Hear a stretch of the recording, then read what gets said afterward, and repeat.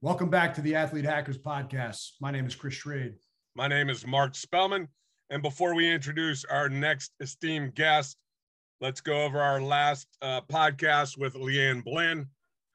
Major takeaways for me was the stopping of early specialization with youth athletics. And then once again, something that we've really honed on with a lot of our guests, the ability to get to know your athletes before you coach your athletes. So know them first and foremost as a person, and then you'll have that buy-in and that relationship that you need in order to coach them as an athlete. Yeah, that podcast will be, all of our podcasts will be, are always fun and entertaining. She's a straight shooter and has got a lot of information, but we had a follow-up podcast to that, which has not been posted just yet, but we dove a little deeper on this. Basically, we have the theory of if you have youth athletes, bringing them through multiple sports when they're young, so they have different ranges of motion, so that they develop, those ranges of motion, so they avoid repetitive injuries. But easier said than done. And I am experiencing that firsthand here in California. If you want to hear about that, I'll post that one soon. It's not up yet. You're going to have to. Without further ado. What a teaser. What a teaser you are. I know.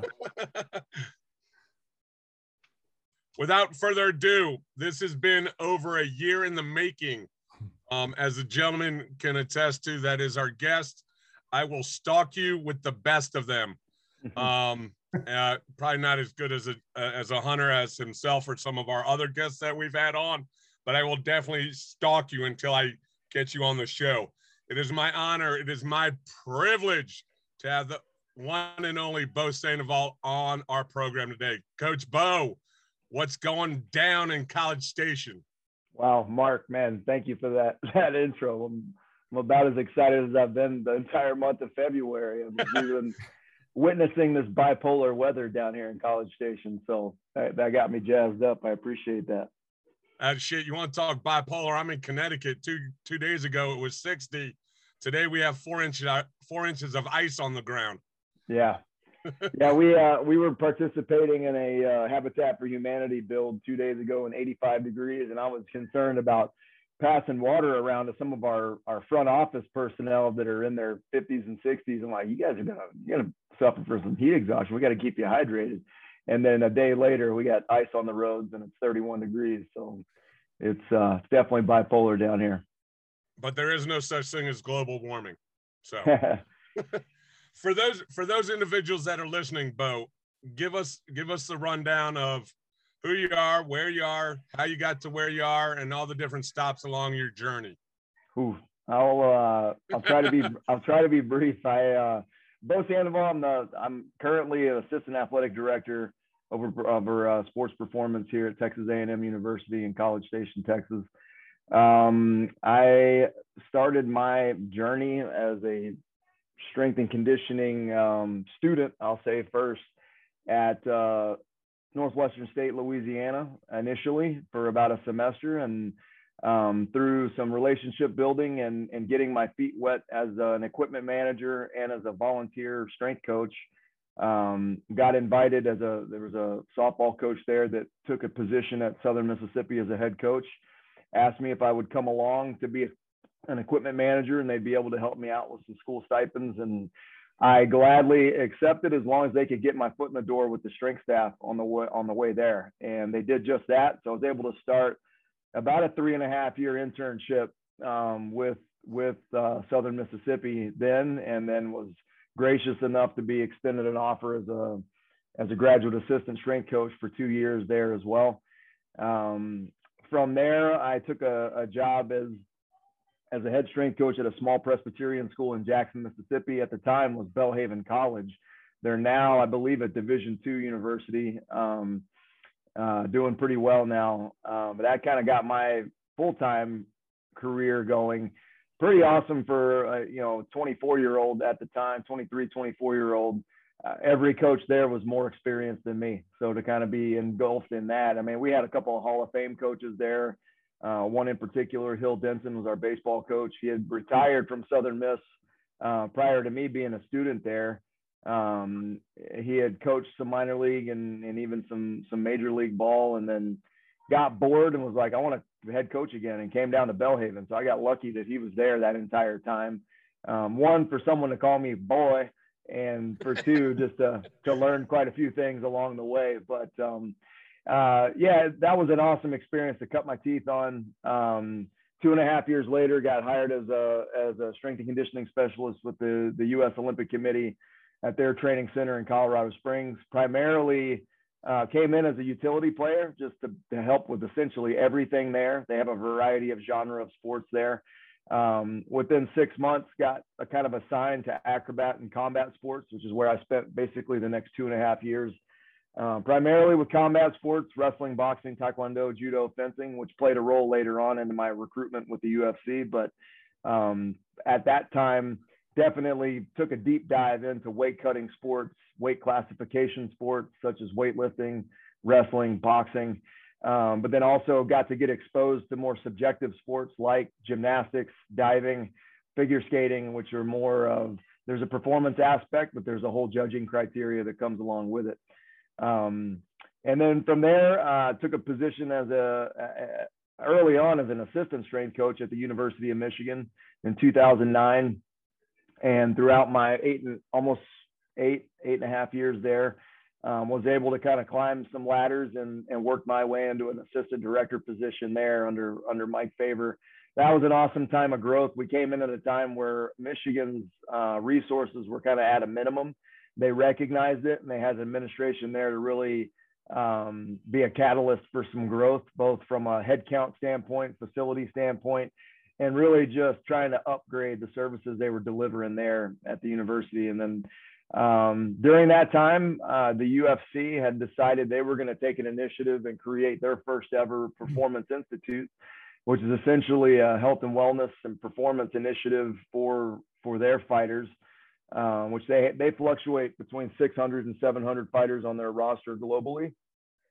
And so was invited to embark on that little journey in 2017, and thought it was a pretty adventurous thing to be on the ground floor of a sport like that, with limited research, limited long-term development, and athlete profiling, data aggregation. All that stuff was kind of at a minimum at that point. If you had researched MMA in 2017, you might find a dozen peer-reviewed articles on how to prepare an MMA fighter for competition.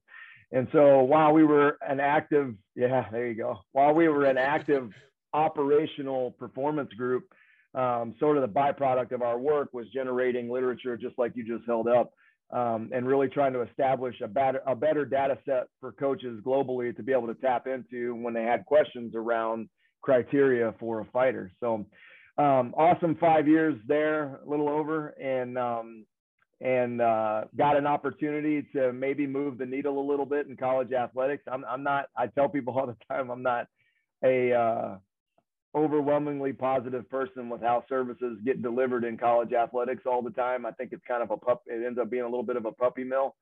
But there's an initiative here and an administration here that's very keen on not necessarily always doing whatever the rest of the SEC is doing or what the rest of the Power 5 schools are doing, but instead trying to formulate an a la carte system of services here that is designed and set up for the context of what athletes are going through at our particular institution. So I'm really keen to kind of take that on and help with the already incredible, assets in terms of staff, personnel, and facilities and things that they have access to here. But then also the sugar on top was just being closer to family. I'm from the South. My wife's from the South. So here we are, started my educational journey 22 years ago or so. And we've been able to meet, professional endeavors and also get back closer to home. So that's been a nice little cherry on top. Awesome. There are a lot of things in that need to be addressed. Oh yeah. I got a lot of things too. So don't hog it all. I'll let you go first, because I guarantee I'll have some things that you don't. I'll take that. All right. So the Olympic experience, face value, you've got almost seemingly diametrically opposed athletes. You combat athletes and acrobatic athletes. At least it seems that way. Tell me how that's wrong, but how are they similar? What did you experience with that contrast of athlete then? Similarities are actually easy. They're both human beings. So physiologically, they all have requirements around robustness, readiness, trainability. Then when you look at, where the really big differences come in is when you look at the criteria of the sport. So in wrestling, you look at the breakdown of a tournament or a dual match, and what the worst case scenario could be, which would be world championships in Azerbaijan in 2007. Shitty location, shitty food. I think they were getting hot dogs for lunch, stuff like that. On top of it's a weight cutting sport, and some of the most dominant teams that we're going to face in the world in Eastern Europe. And so the demands are different. It's there is judging involved, but it's much more of an objective point scoring type of sport. Whereas you look into gymnastics, it is much more an aesthetic, skill, aesthetic, execution-based sport that has been subjectively judged. So my eyes determining whether or not that skill would be good enough for an 8 versus an 8.5 or a 9. So not quite as objective. Well, that definitely plays a role in the preparation aspect from a mental fortitude standpoint, as well as how you're creating robustness to handle the repetitiveness of the skills. So in order for someone to do an iron cross on the rings, for example, that is countless hours and repetition of rehearsal of something that not only aesthetically has to pass the eye test of whatever judge so that they can accumulate as many points as possible for that skill, but then the soft tissue abuse and the musculoskeletal abuse that it takes for the repetitious practice and prerequisites for that skill over time. And that's just one skill out of hundreds within different routines. When you look at floor routine or you look at pommel horse or whatever the case may be. So from a preparation standpoint, a lot of people would think, well, man, a wrestler's got to be really robust. And they do, because they do get belly to belly suplexed and they get in some funky torque positions on single leg takedowns and things along those lines. And equally so on the gymnast, the robustness, it is a necessity, but it's a very different thing. It is a very much so a volume tolerant robustness. And typically you can be much more calculated in it, meaning I know exactly kind of what they're going to, unless they make an error and they step incorrectly or something along those lines, I know what the overuse kind of tendencies look like. Whereas in wrestling, they shoot those single legs and those ankle picks and those elbow drags. They're doing those things from different angles, different levels of pressure. You get some of the bigger bodies in there, the level of torque and the level of force that's being put on a joint that's already at a leverage disadvantage. That's a different type of robustness. And so the training. Did I hear you say that it's easier to spot weaknesses in someone like a gymnast because of the precision that they have to have? I wouldn't say it's easier to spot weaknesses. I would say it's easier to be proactive, to install systems for integrity, because you kind of know what the positions are going to be in. Wrestling has this little thing called a scramble. And during a scramble is when about 90% of catastrophic injuries happen, not only in wrestling, but in MMA as well. So the movements are more predictable in the acrobatic sports. Yes, sir. 100%. Again, you can't account for false steps or missteps or, things like that. But in terms of the routine things, it's this person controlling themselves in space. We can be very predictable about how we handle that. When I've got another human being trying to impose their will on me, then I got some things that are out of my control as well. So that those are some of the. Nobody's shooting a double on a vault. No. But yeah. I think that might be something we might want to look into. That could make that much more entertaining. Could make for a spectator sport, that's for sure. Those are some of the easy, low-hanging fruit in terms of differences.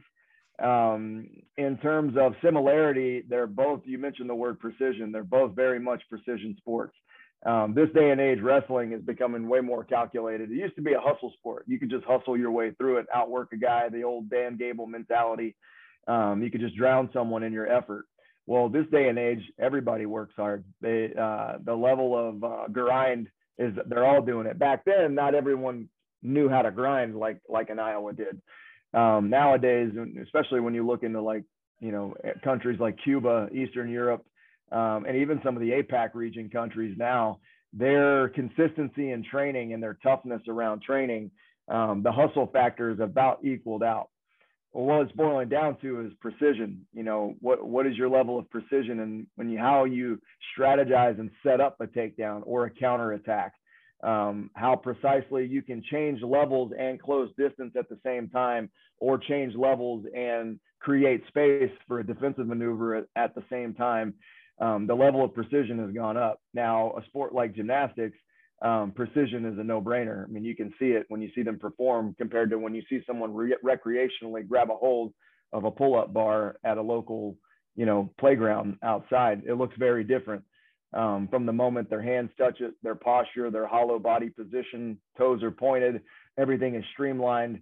So the precision aspect is something that not only we tried to target in preparation and training and mindset when it came to them, but it's something that's carried over even to today. So an MMA fighter, and even right now, I'm helping out with the men's golf team at Texas A&M. That's a precision sport. And so it's not that the golf team needs to be swinging kettlebells around all the time, but regardless of what the implement is, a barbell, kettlebell, they should be addressing it with a certain level of precision, which I think sometimes gets left by the wayside with strength and conditioning coaches. It's how many can you do? How heavy did you do it? How fast did you do it? We got devices out that will measure how fast you did it. But in a lot of cases, we've lost the sense of quality control and precision around the movement. And for sports like that, that can have a dramatic carryover.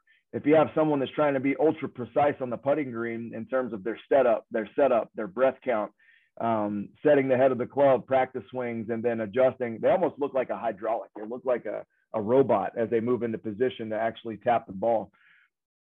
But yeah, when they come in here to do a dumbbell bench press, it's just like dumbbells moving around, flying around. There's no precision in the setup. There's no precision in the breathing and bracing. How many times have you heard, "Hey coach, how many am I doing?"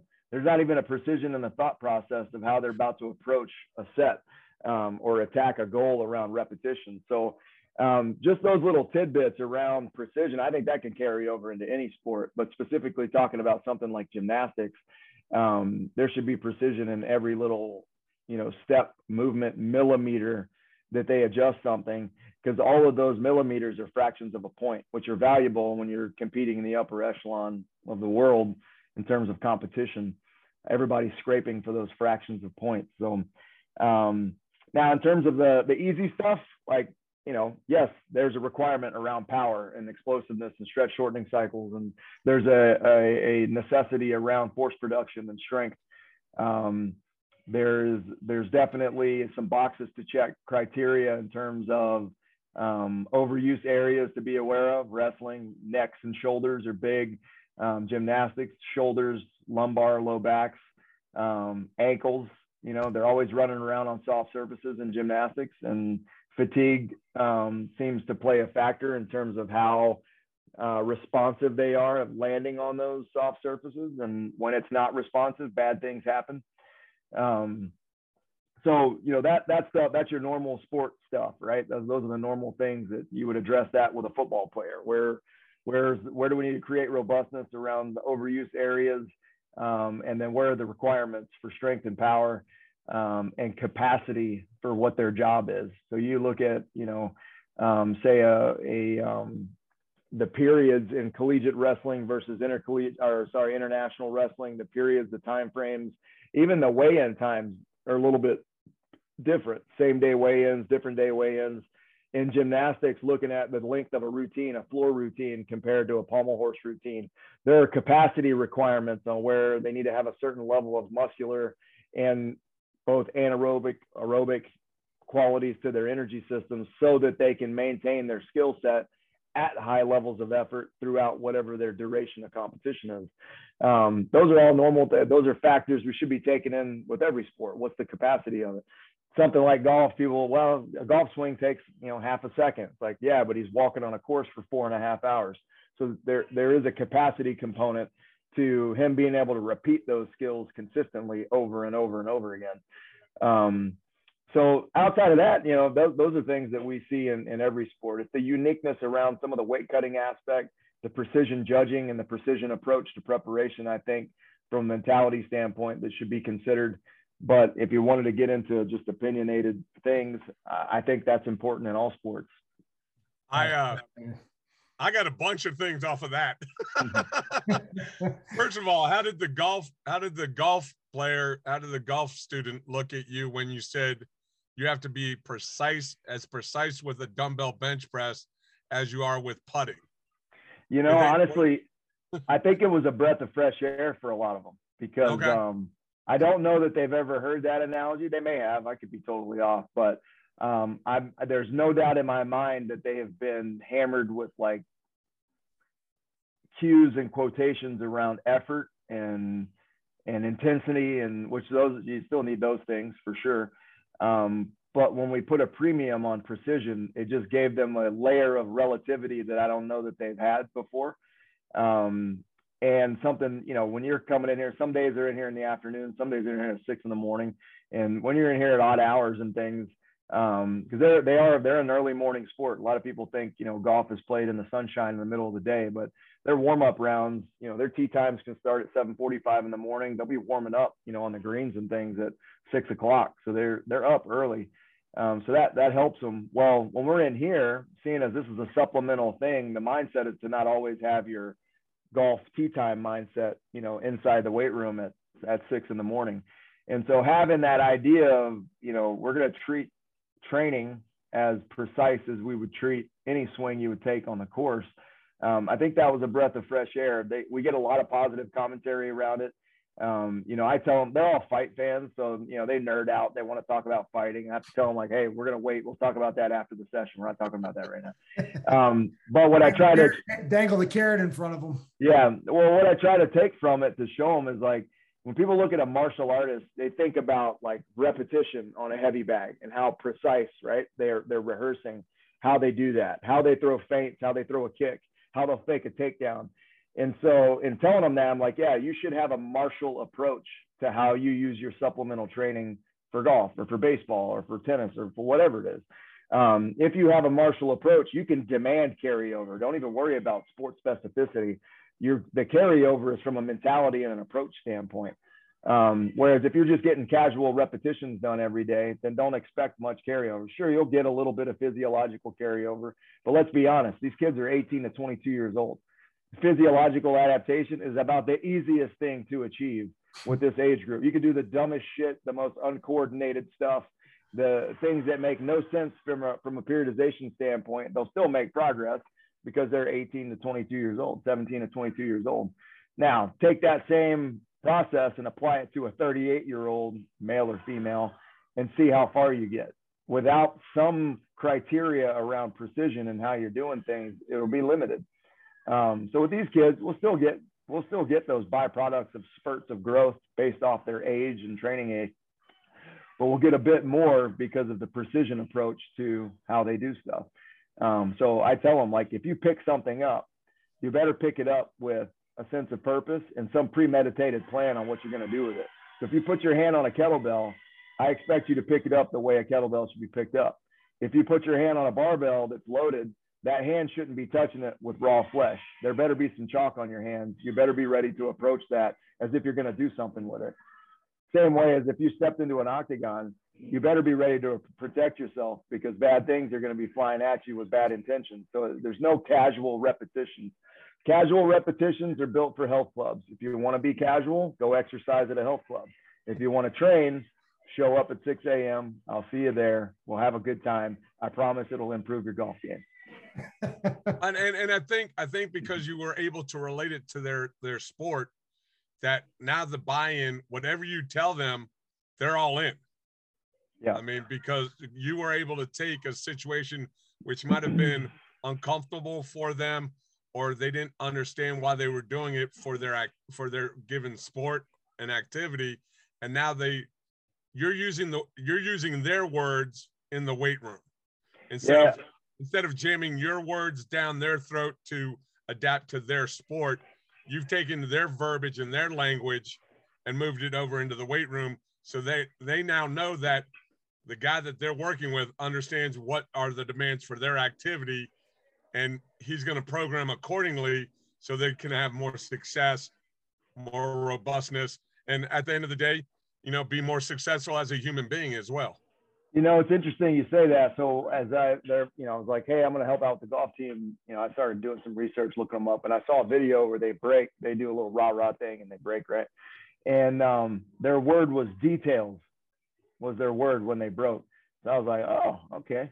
So when we came in that first day, you're exactly right. I stole their language. I'm like, all right, you can't just say it. You have to be about it. So let me show you the details. And these are the details I expect you to not only execute right in front of me, but I expect you to absorb and digest them and be able to regurgitate them on demand whenever you need to. So it's not about just come in and train really precise and well in front of Bo. It's learn these skills, absorb these skills, take these skills with you. Eventually you should be able to train yourself. You don't need to pay someone to train you.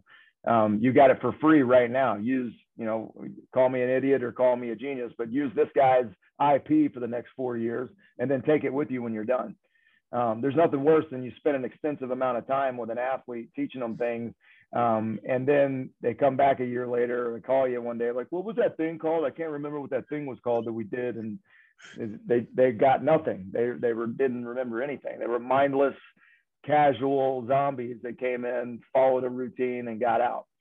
So in all your stops and all the places you've been, you haven't had former athletes go, hey coach, can you send me that old workout that we did? 100% they do. What's better is the answer they get. That's the best part. Yeah, I whenever they reach out to me, I go, it hasn't changed. It's if I'm at the University of Michigan, what I ask is, are you enrolled? No, I'm not enrolled. Okay, awesome. I'm about $180 a session if you want to go in person. And then if you just want the program, 4 weeks will cost you about $600. I'll gladly give it to you. That's my IP. And if you want it, you're going to pay for it. Otherwise, Michigan will pay for it if you're enrolled. Well, and I think from what you just said, a lot of strength coaches need to understand that it's like, because we're in that servitude role as our profession, there still is the ability to be financially secure and make sure that you just don't give everything away for free, because of the title that we hold. It's like, listen, like I went to undergrad, I went to grad school, I did 2 internships, I have over 25 years of experience in the field. Yeah, if you want to know what I know, it's going to cost you a little bit. There's a difference between service-driven and service provisions and slavery. There's a difference. So, people try to go down on their shield, with just being this almost like you said, kind of just giving stuff out for free. They're also the same ones that call and they need vent sessions routinely. Man, I don't know what to do. I've been giving them for free and now they're abusing me this way. And like, you open that door, you open Pandora's box. Like, you have to protect yourself. Your intellectual property is one of the greatest values that we have through all of our experience and all of our education. So, just like any other business, I mean, if a mechanic's like, hey man, I'll work on your truck for free, I'll be like, no, you can't work on my truck for free. Absolutely, come to do it, man. Do the brakes, change the tires, do everything. And while you're at it. Yeah. While you're at it, I got some gutters that need to be installed on my house. Yeah. I know the UFC's sorry that they lost you, but I'm ecstatic that you're back in the collegiate setting, because it's been kind of the last 10 years where I know our profession needs to do better for ourselves and each other. I mean, and I'll say each other should be more important than ourselves. I mean, you got to take care of yourself, but at the same time, we got to take care of our profession.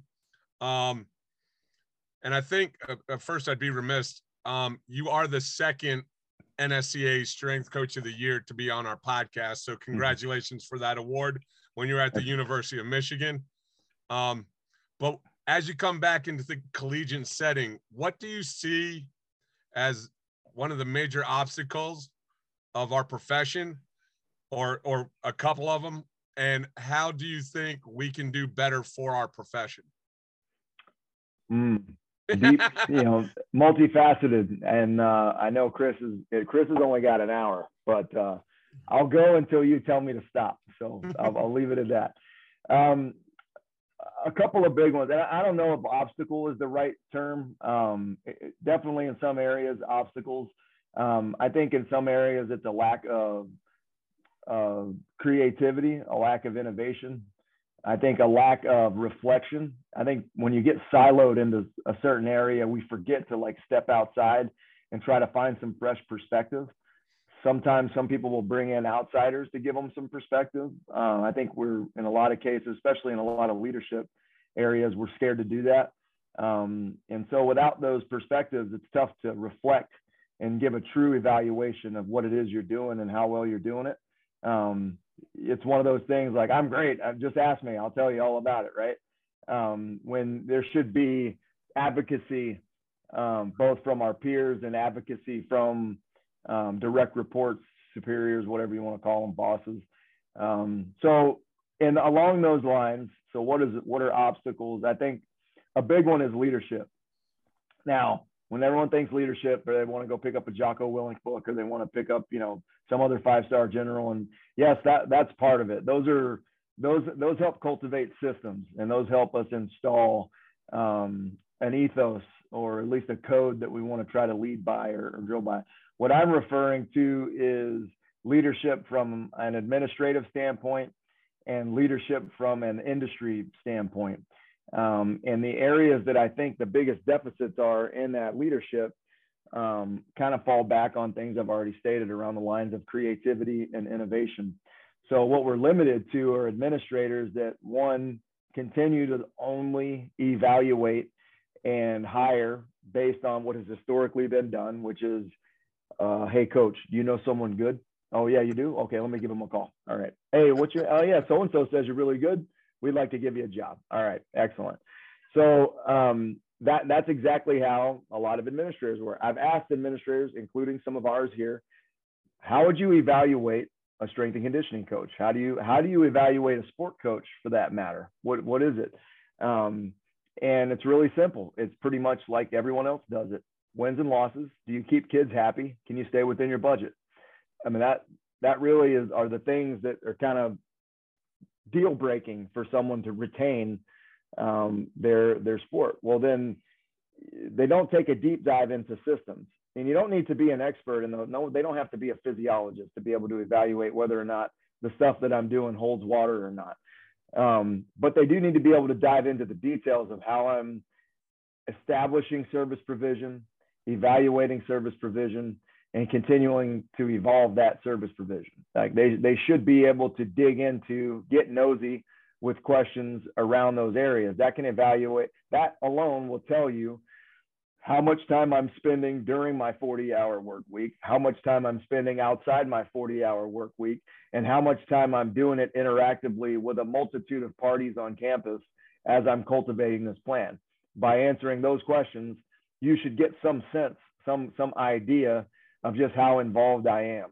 The level of involvement and what the correlation between that level of involvement and the level of influence looks like will start to paint a picture on, okay, this guy's, he's given everything he can give. He's intellectually, physically, emotionally, he's a part of the community. He's a part of the ecosystem. He's not just in a department. Until evaluations improve, no one can really get a finger on the pulse of exactly what we all do, other than saying what everyone does, right? I know that. I know Bo. He's a good guy. He's a real good guy. Good guy. Well, good guys work at McDonald's too, but I don't really know what they do minute to minute either. So, it's really taking evaluation seriously. And until we are able to do that, no one can get real true reflections on what they need to improve on, how they need to expand. I don't know if you guys are familiar with Rachel Ellsworth we have here at Texas A&M. She's been here for over 30 years.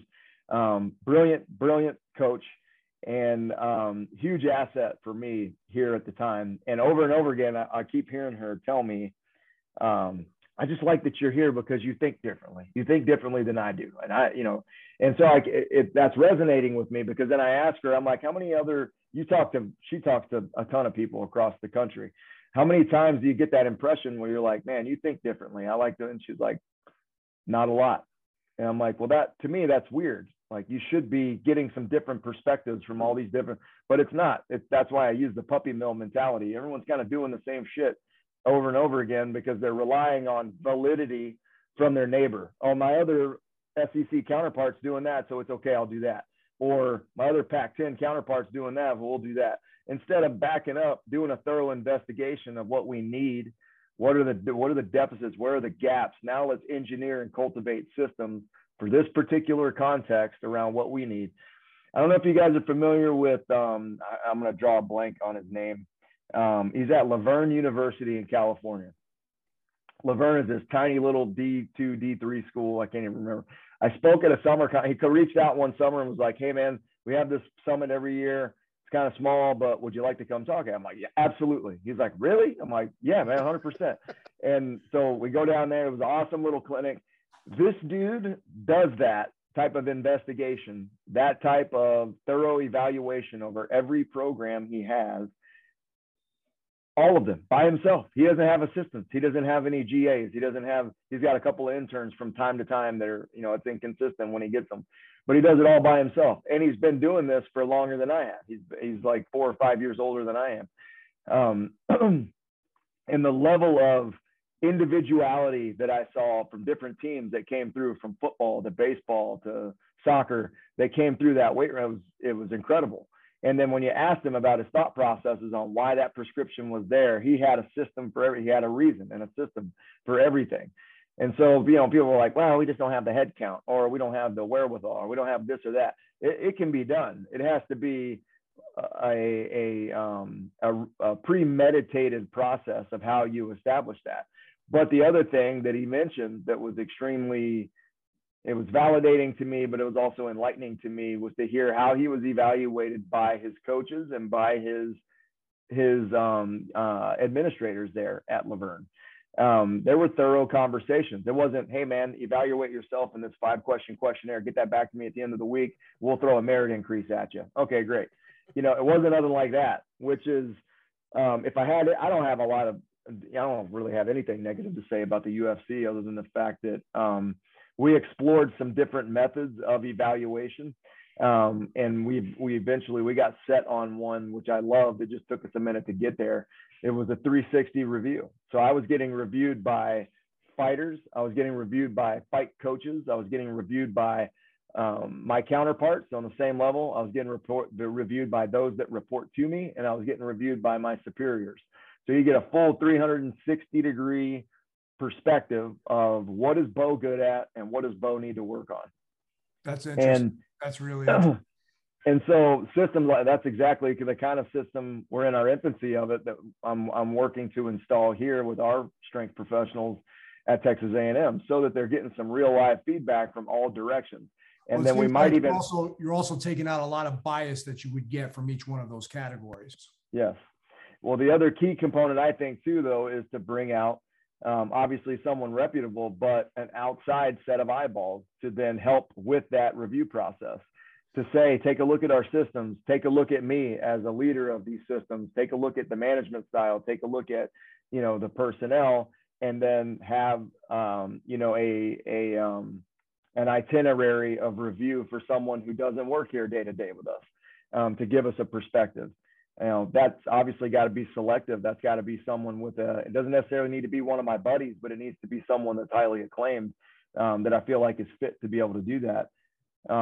So the review process is huge. Now I say that too, because when we go to these national conferences and you hear some of them, our leaders of the industry or whoever gets labeled that, these are like sensitive subjects. These aren't things that people openly talk and debate about. I think that's a problem. I think it's a problem that, we'll bitch and complain with the best of them about how administrators don't know what I do for a living. this coach has no idea. Why is it my job to upskill this coach and teach him what a strength coach? Because if we're ever going to be effective, then they know how to, they need to know, we need to know how to talk administrator. They don't necessarily need to know how to talk strength coach. Because if I can talk administrator, regardless of the dumbass question that they ask, I'll be able to interpret it. And then I can deliver an answer in a way that they can understand it. If I start talking physiology and periodization schemes and BAMPA this and the George T that, they don't give a shit about that. Why would they?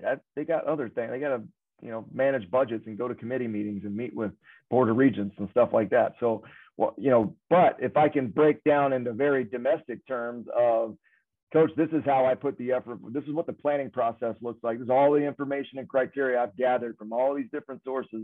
And this is why. Then we can have a thorough strategic discussion on, okay, well, your why is off the mark a little bit, and here's why. Let's chew through that. How do we find another way?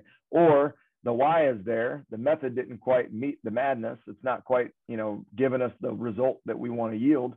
How do we go about that? And then you start having a strategic discussion. That's called evolution. When mountains are formed, that shit didn't happen with any rain. A bunch of shit had to fall from the sky and carve that out.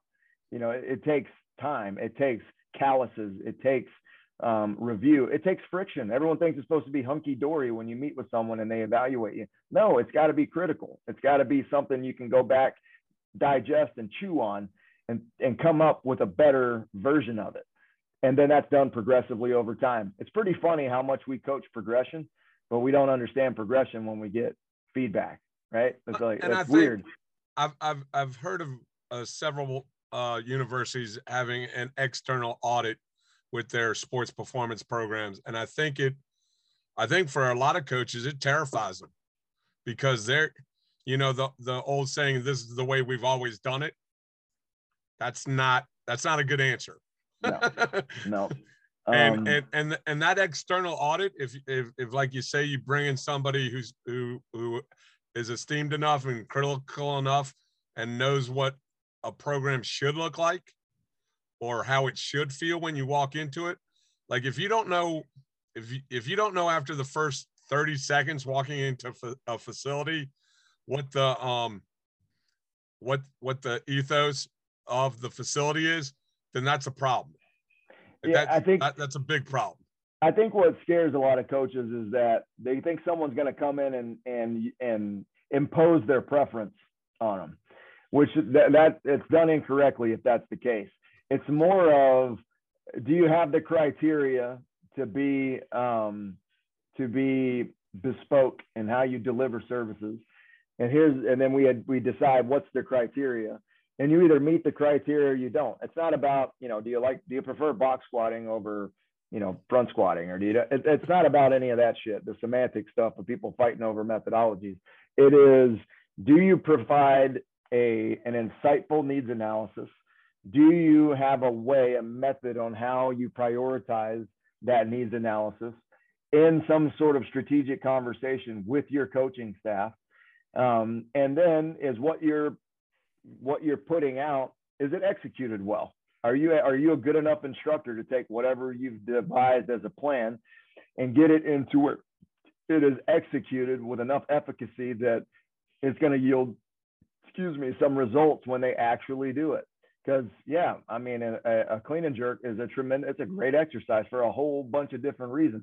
Well, if your clean and jerk is at about a 30% efficacy, then who cares? It doesn't matter. You might as well just snap your fingers for explosivity. Like, look, coach, I'm getting more explosive. It's about the same as doing any sort of lift in a low accuracy manner. So it's more what criteria we're looking at. We don't need someone to come in. And I think the word audit also just scares the shit out of people, because in the corporate world, if you're getting audited, your ass is in a sling. So that word, but call it whatever you want, audit, evaluation. A lot of times they think someone's going to come in and impose their preference on them. And it shouldn't be set up like that. That's up to the manager to set that kind of precedent before they ever get there. You meet with the person and then you have a discussion. Here's what I would like you to evaluate. And you have some idea. I also think it's important that you don't have your friends evaluate your program. You can have someone that you're familiar with but not a friend. I think that that doesn't do anything for your rapport with your staff or your administration. Like, who cares if your friend thinks you do a great job? Like, why would they, why would they vote against you? You can bring someone in that you're familiar with, that has a certain level of intellect, but I think you need to have someone that's doesn't really have a lot of connection to the program or vested interest in you particularly, so you can get some honest answers, some honest feedback, and expect red marks on it. Expect that. That's what you want. You want to know, where are the gaps at? You're not doing a review for looking for another pat on the back. You're doing it because you want to figure out, you've missed something. What have I missed? Someone show me. There's a dark corner. Someone flick a light on it. That's what I'm trying to find.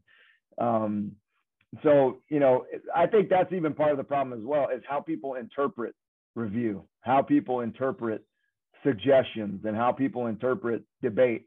There's definitely. Once again, I think it's because a lot of strength coaches are tied to their training methodology, and if their methodology gets attacked, they view it as a personal attack.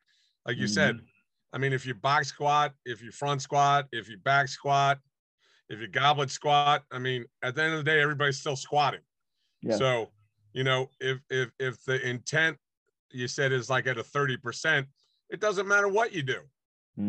I mean, but if you do something at 100%, it's going to matter a lot. Exactly right. I mean, that's exactly it. So, I mean, going back to your original question around, moving needles or anything that's kind of an obstacle in, I think leadership and evaluation is a big one. I think autonomy is a big one. I think everyone gives autonomy until it matters. That's my perspective of it. And so, they give autonomy until, someone messes up or someone makes a mistake, and then it's like, oh, I'm taking that over. You don't know how to. Whereas, I mean, this day and age, we have, I would argue, there are a lot of assistant coaches out there, assistant strength coaches, even GAs there's some bright minds. There's some innovative people out there. There's some that have a different perspective that could put a spin on things that cause to accelerate evolution a little bit. But they don't get granted autonomy. And some of the age-old excuses, trust, I got to trust that guy. It's like, dude, it's not like you're letting them borrow your wife for a weekend. We're talking about training. Like, what are you trusting? Like, are you trusting that he's an accredited professional? You should have already covered that base when you hired him. Like, yep. What is it, and we adopt that culture a lot from sport coaches. Like, oh, well, I got to trust him. It's like, wait a minute. What do you mean I don't need to trust my mechanic. I just need to know that he knows how to work on a fucking engine. Like, that's all I need to know.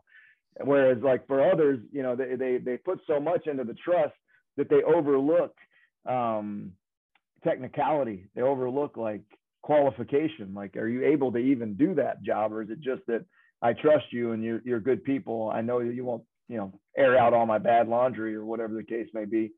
I think that gets over abused quite a bit. How many coaches in our profession haven't made a mistake? They might not tell you, but so I mean, they all have. I always tell people when we're doing this, when we're doing the apology, I always got to apologize to the women's soccer team at Fairfield, because I just drilled them into the ground. Yeah. Without remorse. So, but I've learned from that. Yeah. And it's one of those things. I think, we had the golden age of the strength and conditioning profession. And I think right now we're shifting to that next level of our profession, hopefully. Well, what also, going back to like fear, what scares the shit out of a lot of them now is that the requirement of validity is becoming more pronounced.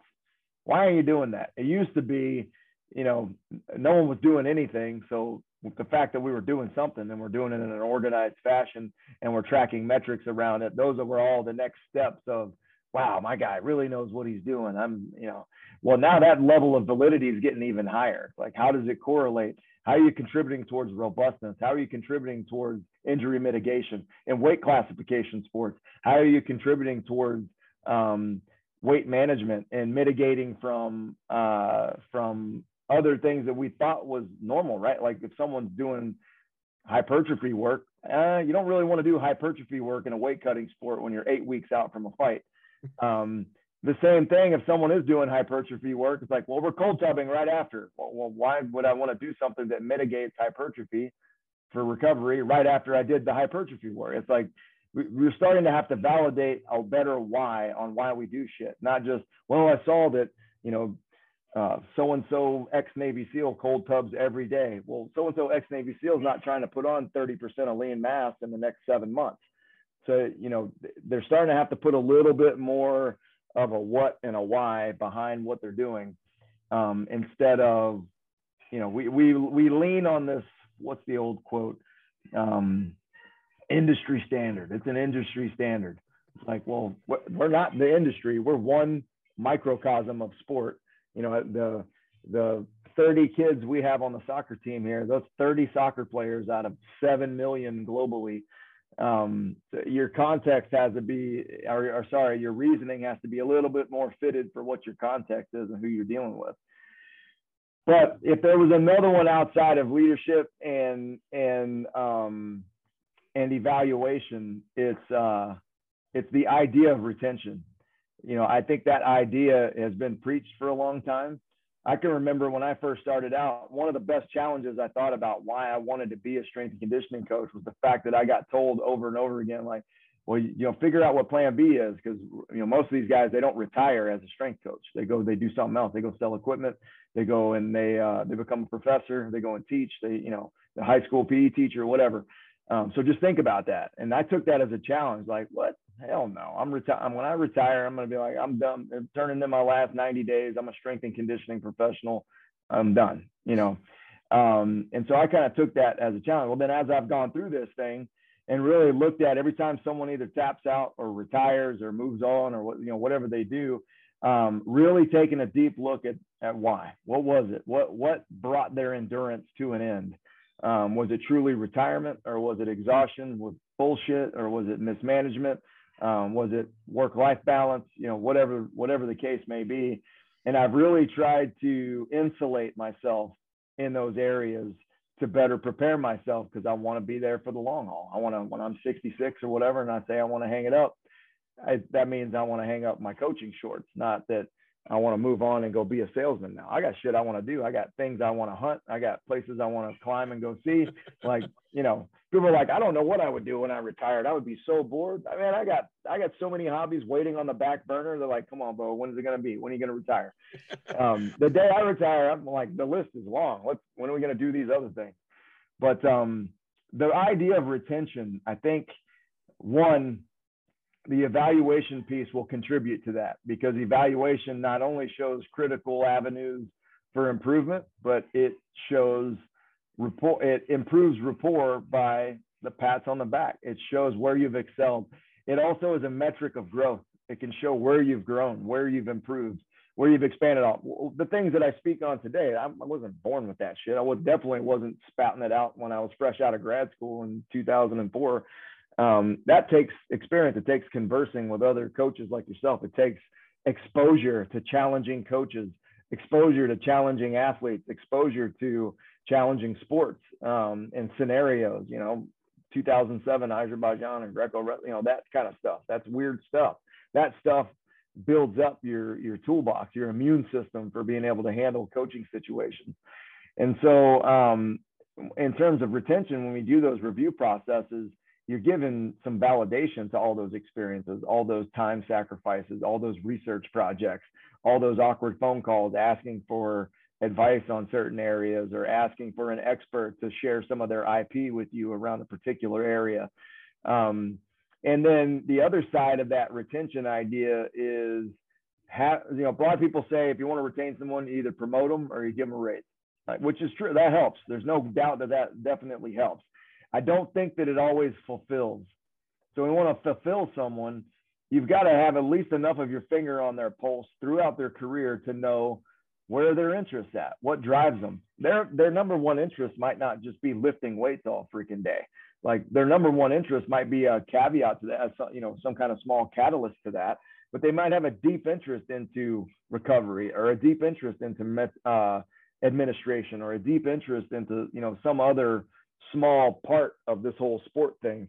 And so when you can find that, now I can provide avenues of true professional development, avenues that are professionally developing for that individual, not just, I want everybody to learn weightlifting. So we're all going to a USA weightlifting course this weekend. Everybody get ready. I'm renting the van. We're going to ride together. That's not professional development. That's a professional mandate. A professional development would be, what are your professional interests? Where are you at on your professional ladder? Let me help you get one rung above. That's what that is. And so when you have a management style that cultivates that type of environment, retention is automatic. You don't have to think about it. I'm being cared for. I'm being nurtured. I'm being educated. I'm being supported. I'm being included, which is huge. I think the other thing is being a conduit for those to be able to communicate with what, you know, people are perceived to be outside of their communication realm. So when our AD is around, making sure that our most entry level employee not only meets him, but has an intricate conversation. If that means I got to distract them for 20 minutes, you meet this person, know where they're from, know where their family's at, why their parents are proud of them because they're at Texas A&M coaching full time. Like that stuff is important. Now they're included, they're inclusive, they're a part of the club. When they're just a hermit or a recluse that's down in their office and they're only in their office outside of a time when they're working with the team on the floor, no one feels a part of the group. No one feels a part of the tribe, a part of the community around that. I've actually asked our administration here, I'm like, can we eliminate the word department? Can we just stop calling them strength department, ATC department, academic department? Can we come up with something, a community, an ecosystem, whatever you want to call it? But the second you name it a department, automatically you're saying it's a siloed, separate thing. It's its own little asterisk, right? Whereas we're trying to get people here to act more as part of a community. When you look at research around happiness, and there's books and there's research papers on happiness. Like they actually have metrics around what makes a society or makes people happy. And one of the biggest things is communal integration, whether it's church, sport, car wash. We do a fundraising car wash, Boy Scouts, you name it. Those type of affiliations contribute directly to happiness. Those that are not as much or that are on the fringe or on the outskirt, you don't see the same metrics around happiness. And they even go back to like tribes, people with no societies that have no like modern, no modern communication tools, no TV, no transportation, but the level of happiness score is through the roof. Well, it's because they hunt together, they wash clothes together, they cook food together, they do everything together. And so what that does is, regardless of the hierarchy, the lowest level, you're still cooking dinner with the chief. And so there's a communal sense to that. We're the same way. Like when you have the uppity ups that are like, well, that's an entry level strength coach, I don't need to talk to them.